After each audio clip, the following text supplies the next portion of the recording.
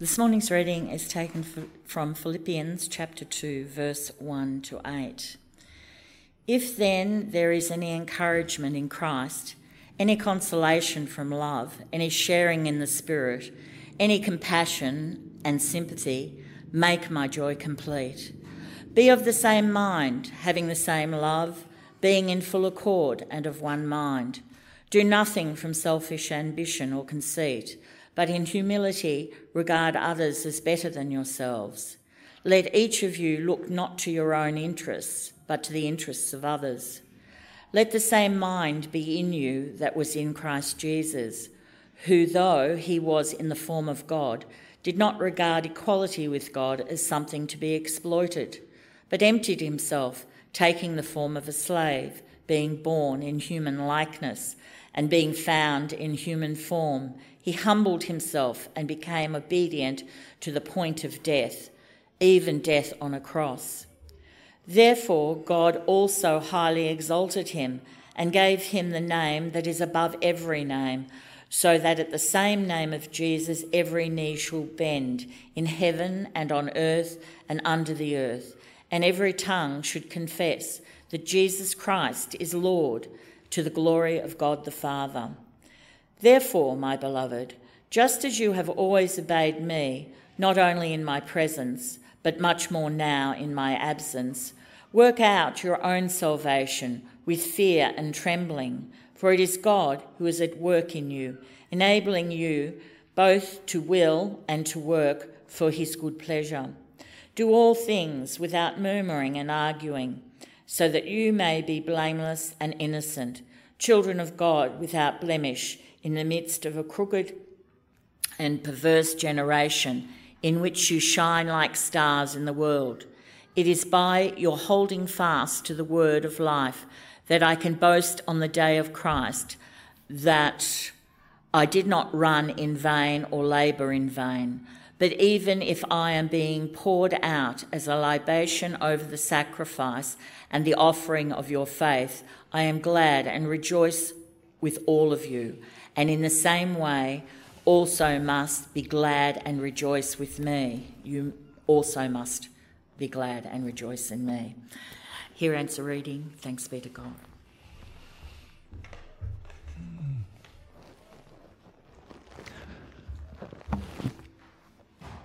All right, so we're looking at Philippians. If you've got a Bible, I'd love you to open up to Philippians. And if you could turn my mic down a tiny bit, I can hear a little bit of a ring.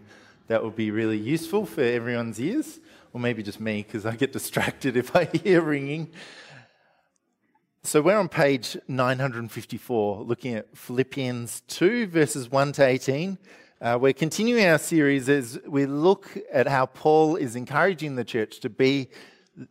Philippians chapter 2, starting at verse 1, page 954. So we're looking at how Paul is encouraging the church to be the church and equipping them with encouragement to live that out authentically in a world that's not like them. And so Philippians 2 speaks about that to us, and we particularly see how Paul integrates an understanding about humility for how life as a church can go well together. I wonder, as we meet here this morning, who's quite a humble person? Oh, no one's brave enough to put up their hand. See, that's where we go wrong, because actually, like our society's point of view of humility is that you're self-deprecating. So you put yourself down all the time. You say bad things about yourself. Oh, I'm not really good at that. I'm not the best singer. And you hear them open their mouth and they sound like an angel. The society that we live in says humility looks like putting yourself down and lifting other people up. But that's not actually humility at all. The society we live in says, don't talk about what you're good at. But that's not humility. Humility is actually having an accurate view of yourself. And so if you're a pretty humble person, it's okay to say, I'm actually humble generally in life. I don't go around boasting, propping myself up in front of other people. I'm actually generally humble. Let's try that again. Who would say they're humble? Yeah, good. Start owning who you are. That's what I want you to do. Start owning who you are. Have a view of yourself as God sees you. Not as how others see you, not necessarily the diminished view of yourself of how you see you, but have a view of yourself how others see you. That's what true humility is about. Maybe a comparison would help you. The humble person is a servant, whereas the person that lacks humility is generally a judge. So are you a servant or are you a judge? A servant doesn't need to promote themselves or to promote their skills. They use it to serve others. The judge looks down and compares. So the humility is not found in comparison, where we say, I'm better than this, you're better than that. Do you find yourself interacting in the way of a servant? You're willing to use what you have to serve others? That's humility. Or do you use what you have to serve yourself and judge other people? That's the position of judgment. So in Philippians 2, Paul points us to a way of working together in which we can be most fruitful. At the end of Philippians 1, he said, live your life in a manner worthy of the gospel, so that whether I come and see you or am absent and hear about you, I will know that you are standing firm in one spirit, striving side by side with one mind for the faith of the gospel. So in order to be able to do this, to be in one spirit, strive side by side, to have one mind for the faith of the gospel, this requires a degree of humility. It requires us to be able to see the people beside us, to see what they're good at, their strengths, to know our strengths, and then to be side by side. The image of side by side that we're given by Paul is this image of a line of soldiers locking their shields. And when all are locked well together, standing firmly, one is able to support the other, and they have a strong barrier together. One of the barriers that we enjoy is the barrier of truth. And so Paul begins this passage, chapter 2, grounding them in a truth that was theirs already. So when we see in verses 6 to 11 that he recounts some truth about Jesus, this is likely an early creed or an early song that they sang to remind them of the truth of who Jesus was. And these creeds are a way of agreement, where you can say, this is what we believe, and this is what we stand on, and when we do this together. We have modern day versions of this. They used to do all this from memory. Can anyone remember a creed off by heart?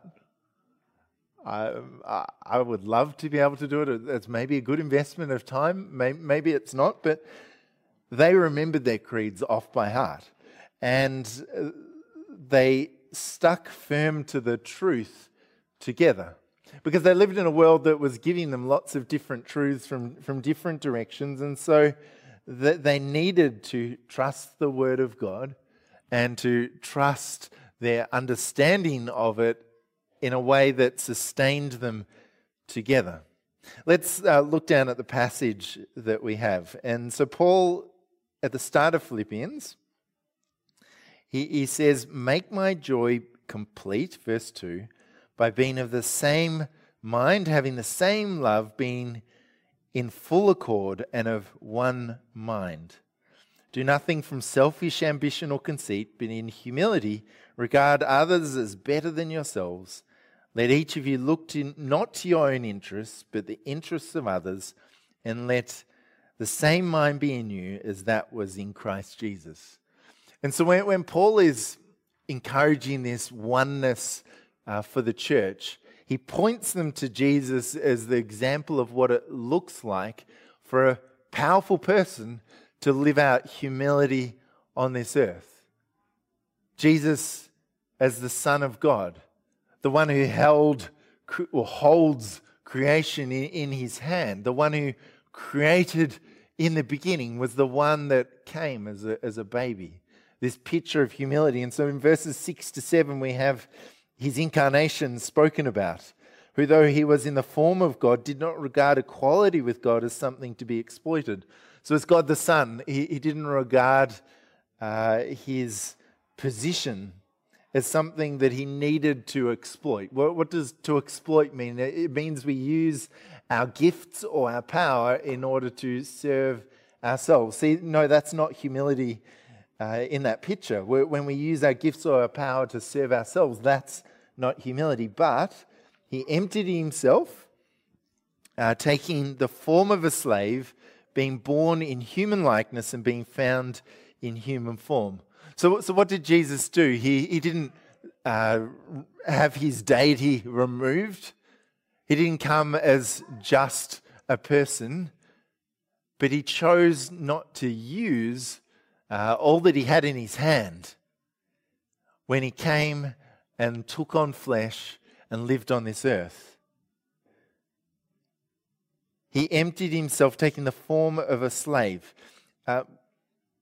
In the world that Philippians was spoken into, they didn't have any trouble believing that a god could take on a human form. One of their gods will come and they would take on a human form and they'd use that power to get what they wanted on the earth. But for Jesus to come in the form of a slave or a servant, being born in human likeness, that wasn't how other gods operated. And so Jesus comes as a very different God to a people that had experienced gods that just exploited, that used their power to serve themselves and their own agenda. Instead, he came, took on flesh as a babe, but lived the sinless life, chose not to use what he had to serve himself. And that's the root of sin, isn't it? Like when we're self-seeking, serving ourselves. And so then it moves on to his humiliation, so his death on the cross. Being found in human form, he humbled himself and became obedient to the point of death, even death on the cross. Jesus chose the way of the cross for us. He chose to die on the cross for our sins for us. He chose not to exploit his power. He chose humility to serve us. And so when we look at Jesus and his life, he served other people with his miracles, his power to bring healing, to bring wholeness, to bring redemption, to bring inclusion to the outcast, to bring restoration where it was needed. Jesus used his gifts to serve the other. And when he was given this opportunity, even on the cross, to demonstrate his power, you up there on the cross, show us who you are and come down from the cross, he chose not to use it. Because he knew in setting aside what he had in his hand, he could make a way for us to know the God who created us. And so he chose the path of humility as a service to us. And so verse 9, we see his exaltation spoken of. Therefore God also highly exalted him and gave him the name that is above every name, so that the name of Jesus every knee should bend in heaven and on earth and under earth, and every tongue should confess that Jesus Christ is the Lord, to the glory of God the Father. He chose to humble himself as a servant. God lifted up and exalted him as the King of Kings. Jesus bowed himself to death on the cross. Now every knee will bow to him. There will come a day where Jesus returns. He came, when he came, he said, I came to save the world, not to judge the world. But there will be a time where he comes to judge the world. Well, why is Jesus able to judge? Why is he able to bring judgment when we probably shouldn't? Because Jesus can see what is on every human heart. He can see the hidden circumstances. He knows the whole story. When we bring judgment, we often don't know the whole story. We often judge based on face value, but Jesus will come again to judge. And in that time of judgment, he'll judge everyone for what they've done in this life and whether they've turned to him or not. And that judgment will be just and it will be true. And at that point, whether people believe in Jesus or whether people don't believe in Jesus, every knee will acknowledge him for who he is, because they will see him for who he is. So every knee one day will bow before Jesus Christ as Lord. And so we're given this picture of Jesus' humility, someone having great power, knowing your power but not needing to show your power. That's what humility looks like, knowing what you're good at but not needing to prove it to other people. Oh, I'm really good at this. No, we don't actually need to do that, because like Jesus, we can let our work speak for ourselves. And so Paul speaks a little bit about how it looks to let your work speak for yourself. Who you are, speak for yourself. He says, shine like a star. Shine like a star. Work out your salvation with fear and trembling. Do all things without murmuring or arguing. We're not humble generally when we're arguing, murmuring, or grumbling, because we're saying, oh, this is what I want and I'm not getting it, so I'm unhappy. And so humility is not found in murmuring or grumbling. So do it without murmuring or grumbling, that you would shine like a star in this world. I wonder who feels like shining like a star. If I said to you, Ian, I want you to shine like a star in this world, what's your initial reaction? No thanks. Can't you find someone else? Kay, I want you to shine like a star in this world. What's your response? Oh, what does that mean? What do I do? I'm only good at this, or I'm not really good at that. Or we struggle to understand what it means for us to shine like a star. Because we're taught, in many ways, this is an Australian thing, to not be proud of what we're good at. But it's not wrong to be proud of what you're gifted by God to do on this earth. But yeah, we're taught to do that, right? To be falsely humble. I'm not really that good. And then the person does what they do well and you go, wow, I could never do that. And in that moment, you recognize that that person has begun to shine. Actually, God's purpose for all of us is to shine like a star where we're at. That is, to find what He has gifted us for and to do that well in order to serve others. I wonder if you know it. I wonder if you have clarity. What is it, what God has gifted you for? And God has not just gifted you to shine on a Sunday. God has gifted you to shine in the world. That means in your circumstances, in school, in study, in work, in family. You're called to shine like a star. As we gather together, we're called to shine together. There will be this bright brilliance projected from us. I wonder, do you know what you're good at, what God has called you to do? See, God wants us together to discover what we're good at so that we can help each other to shine. Part of the being of one mind is recognizing that we have purpose outside of ourselves so that we encourage others up so that we can fulfill it together. That we see that there's purpose beyond this building so that we can encourage others up to shine together. What does it look like for you to shine as God's person? Now, a number of years back, I really felt that this verse was a verse that God was giving to me. And it was in a difficult circumstance. The church was in a difficult place, having gone through a recent struggle, and half the people having left that particular church. And God said to me, I want you to shine like a star. And my response was, can't you pick someone else? No. I'm not happy to be that or say that or do that. If God put his finger on you and said, I want you to shine like a star in a place where you didn't feel comfortable, would you say yes?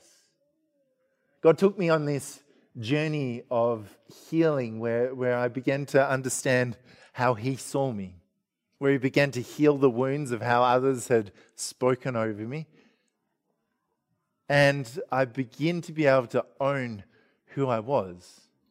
As you begin to own who you are, you're able to be who you are and actually shine like a star. But when you struggle to own who you are, you're going to continually struggle for the need to prove yourself in front of others and to feel inadequate. But when you know how he sees you, how God sees you, there's no struggle. There's nothing to prove. There's nothing to step up into because you know who you are already. And that's where God wants all of us to be. That's part of the journey that, with me leading you, that God will take each of you on. Discovering who he's called you to be and then shining in that place, thriving as God's human being. That's part of the journey that God wants our church to take in terms of we don't shine in here, we shine out there and we look for opportunity. Last January, I cleared out a whole bunch of files that have been sitting in my office forever. And one of those files was communications externally from the church. I looked through the file. It was probably one of the most discouraging reads of many years for me. As I looked, the communications, and it may just have been the official communications, but the official communications that had been given out to the schools nearby, the community nearby, was we noticed that you had a power cable running over our fence and plugged into our external power point when you had your fete at the school. Why did you use that? Why have you not financially reimbursed us for that use, etc., etc.? We've noticed that there's people parking in our car parks. Why are you parking in our car parks? You don't have permission to park in our car parks. Communications like that. Now, they're not necessarily untrue things, right? They're true things. You probably shouldn't use your electricity, someone else's electricity, without asking. You probably should park where you're meant to park. But to me, reading that file didn't look like us shining like a star. And so what would the path of Jesus look like? I think the path of Jesus looks like us taking the path of a servant, taking the path of humility, and it's uncomfortable. But the path of humility is the path where we eventually get lifted up in God's time to shine like a star, where he, through our service, creates a platform for his truth. That as we hold firm in serving, as we hold firm to his word, as we hold firm to what we believe and do it faithfully with a heart of humility together, he in his time lifts us up and puts us places in order to be his light in the world. He puts us places to be his light in the world. And so true humility is about having an accurate understanding of yourself. How does God see me? And when you know how he sees you, you know what you're called to do. And when you know what you're called to do and know that he's empowered you to do it, you'll do it and you'll be wildly successful about it. And you can look back and celebrate it as something that you've done in order to be able to shine brightly before others. And so that's my encouragement to you this morning, that take the path of humility in order that God in his time would lift you up. Call out the greatness of others, that you can help them discover who God has called them to be. And together, we'll be able to say, we've got this. We, as God's church, together, I don't have all the gifts, you don't have all the gifts, but together, we've got this. And as we shine like stars in this world, we will see God move and change in ways that we haven't expected. So whether you're young or old, whether you think you've got lots of gifts or not many, I think God wants to take you on a journey of discovery where you'll see him do things that are far more than you can think of or imagine yourself.